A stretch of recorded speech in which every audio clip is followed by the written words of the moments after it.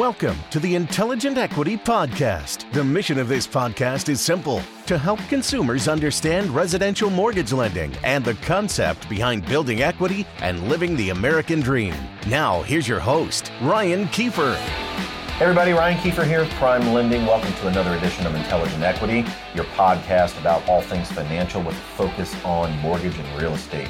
Today, bringing back a very special guest in more ways than one, Mr. Dustin Swigert, Renovation Loan Officer Extraordinaire, coming back to us here on the podcast, as well as coming back to us at Prime Lending after a little bit of an extended vacation, shall we call it? Yep. Yeah? Still had all my emails, too. All right. 150,000 plus. Oh, my goodness. Well, good luck with all that. Yeah.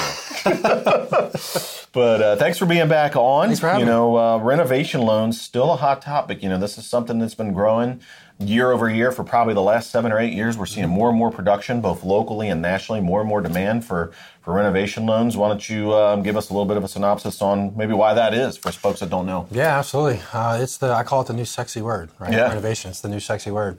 There's a lot of aged inventory. A couple articles out there. I may not be exact on these numbers, but there was one pie chart showed that the percentage of single-family homes built as a total, huge, I think more than 70% prior to 1950. Wow. And you only have a short, small sliver from 2000 to 2010. Right. So the reason for that is we have some aged inventory. A lot of properties out there, over half of U.S. homes are in need of repairs, updates, or some type of remodeling. Sure. So this is a great opportunity if you want to go out and find one of these fixer-uppers, so to speak, fix it up, build some equity, and get into a nice home and personalize and customize it. Maybe fix some issues that scares other people away, whether it's structural, sagging floors, sagging roof, etc. Yeah. But it poses a great opportunity to build some equity. Yeah.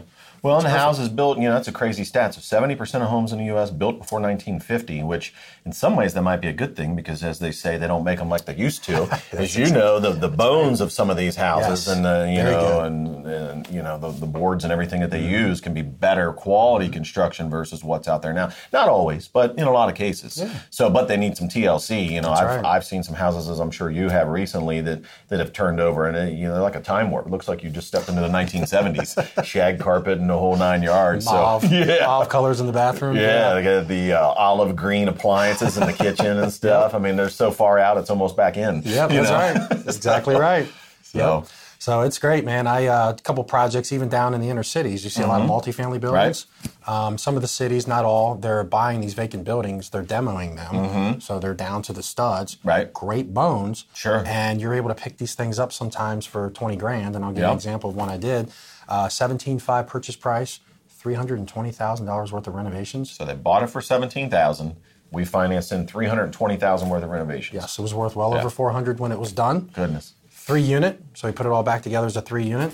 Lived in 1 unit, obviously. Rented 2 other units when it was done for $800 apiece. Right. Total mortgage payment was $1,950. Yeah. So $350 out of his pocket. They walked into instant equity, and somebody else is making the mortgage payments. Absolutely, and he couldn't occupy right away, so we were able to finance 6 months of mortgage payments until everything was done. Crazy. And he can move in.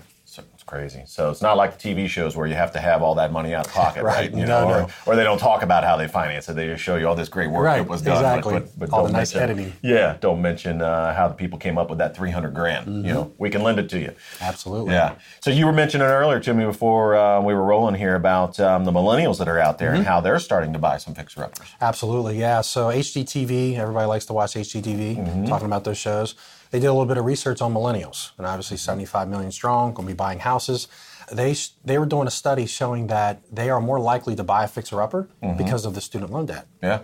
So because of debt ratios and things like that. Makes sense. They're going to go for fixer-uppers. Money's a little more tight because of all the student loans. Okay. Absolutely. So they can buy a house for $50,000, $60,000, put $50,000 or $60,000 into it, have a nice house with an affordable payment. Sure.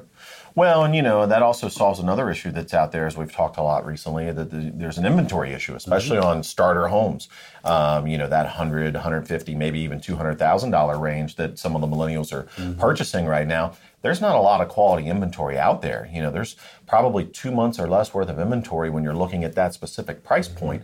In a normal or healthy market, it's about 6 months worth of inventory. You know, overall inventory locally is right around 4 months, but it's a tale of two markets. It's about 2 months for the starter homes and 5 to 6 months more of a normal market for your $400,000, $500,000 homes, that type of thing. So, you know, what I've seen, and I know you have as well, when someone goes in to write an offer on a house that's in that $150,000, $200,000 range, if it's a perfect house that's already been repaired and renovated, it's going to go like that. Quickly. It's going to get multiple offers. It's probably going to go over list price, and it's probably going to sell in a day or two after 17 showings or something crazy. So, you know, what's left out there are some of the ugly ducklings, you know, if you will, that people maybe can't see past, you know, the ugly paint or the kitchen needs redone or the bathroom or what have you. So I imagine you've been doing some of those recently? Oh, absolutely. And even some unique type of projects. I'll give you an example of one. I had a gentleman that was buying a fireman's lodge. Looked like a single-family ranch home, but it was a fireman's lodge, zoned agricultural. So the zoning allowed it to be converted from the fireman's lodge to a single-family residence. He put about $130,000 into this thing. Wow. And it was huge. And it was like 4,500 square foot or something like that. So you can do unique projects like that. Or even your $50,000, $60,000, $70,000 foreclosures, HUD properties, etc. So there's a lot of opportunity out there for people. Sure. Condos, manufactured homes. And low down payment options available? Low down payment options, So conventional, for your VA. 5% conventional, 3.5 FHA. Yep. And VA. Zero down. Zero down, and we can finance in renovations over and above the purchase price. And the down payment is then based on what? It's based on the purchase price plus all the renovations. Plus all the cost, exactly. So, yes. Yeah, because a lot of people get tripped up on that. You know, sometimes they think it's only on the purchase price. Sometimes they think they have to have a ton of money out of pocket. They don't realize everything we can finance in. Yeah, because we're appraising it subject to. So we're giving it an after improved value. Yep. And then, so typically how long do they have after closing to get all the work done? Up to 6 months. Up to 6 months to get the work done. And so also, unlike a construction loan, we're going to close up front. It's a regular loan. In that sense, they're going to start making payments on it. But then we escrow the funds for all the work to be done. We release those funds to the contractor as the work is done, kind of protect them and us. Absolutely, We'll do inspections, make sure everything's being done per the scope of work. Now, if they can't move in right away, let's say they can't occupy and they're going to be displaced from the home for, let's say, 6 months, we can even finance the mortgage payments into the escrow along with the renovations. Okay. Give us what's something you've seen recently that was either a goofy one or something funny or, you know, last year or so. What do you got for us? Oh, a project? Oh, man. Well, there was one I did in Newport. So, you know, you have the Central Business District. And then on the outskirts, there's the Central Business District Fringe, they call it. Okay. Well, that's so a like mix. Hyde Park near? Something like that. So it's a mix of multifamilies, bars, restaurants, things like that. And there was a property sitting there right on the corner that was a single-family residence that someone converted to a restaurant, but now wanted to convert back. There's actually a couple relocating from California here locally because pregnant, having a grandbaby, so moving back home near grandparents. And so they bought this property and they rehabbed it and converted it back to a single-family residence. Oh, wow. This thing was 5,500 square feet. Good Lord. And they closed with, I think, close to $100,000 in equity in this thing. Wow. Because there was going to be a developer that owned it. He was going to tear it down, build like an office complex there. But the city said, no, well, you can convert it back to a single-family residence, which is what it was before. And it turned out to be a nice little project. I think they put $180,000 into that. $180,000 in renovations, but also walked into an instant $100,000 in equity on top of that after the fact. That's awesome. And what a great area, too. I mean, that area is growing and, you know, value's been going up. Kind of like OTR. Yeah, exactly. That's been a great area. Well, Dustin, thanks so much for being here. As always, you've been more than informative. We'll put your contact information down at the bottom of the screen here if anyone wants to get in touch with you on a renovation loan. But again, thanks for being with us. Appreciate it. It's been Ryan Kiefer in another edition of Intelligent Equity.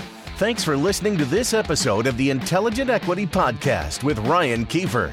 If you like what you heard, please share this podcast and hit subscribe to get notification of all new episodes.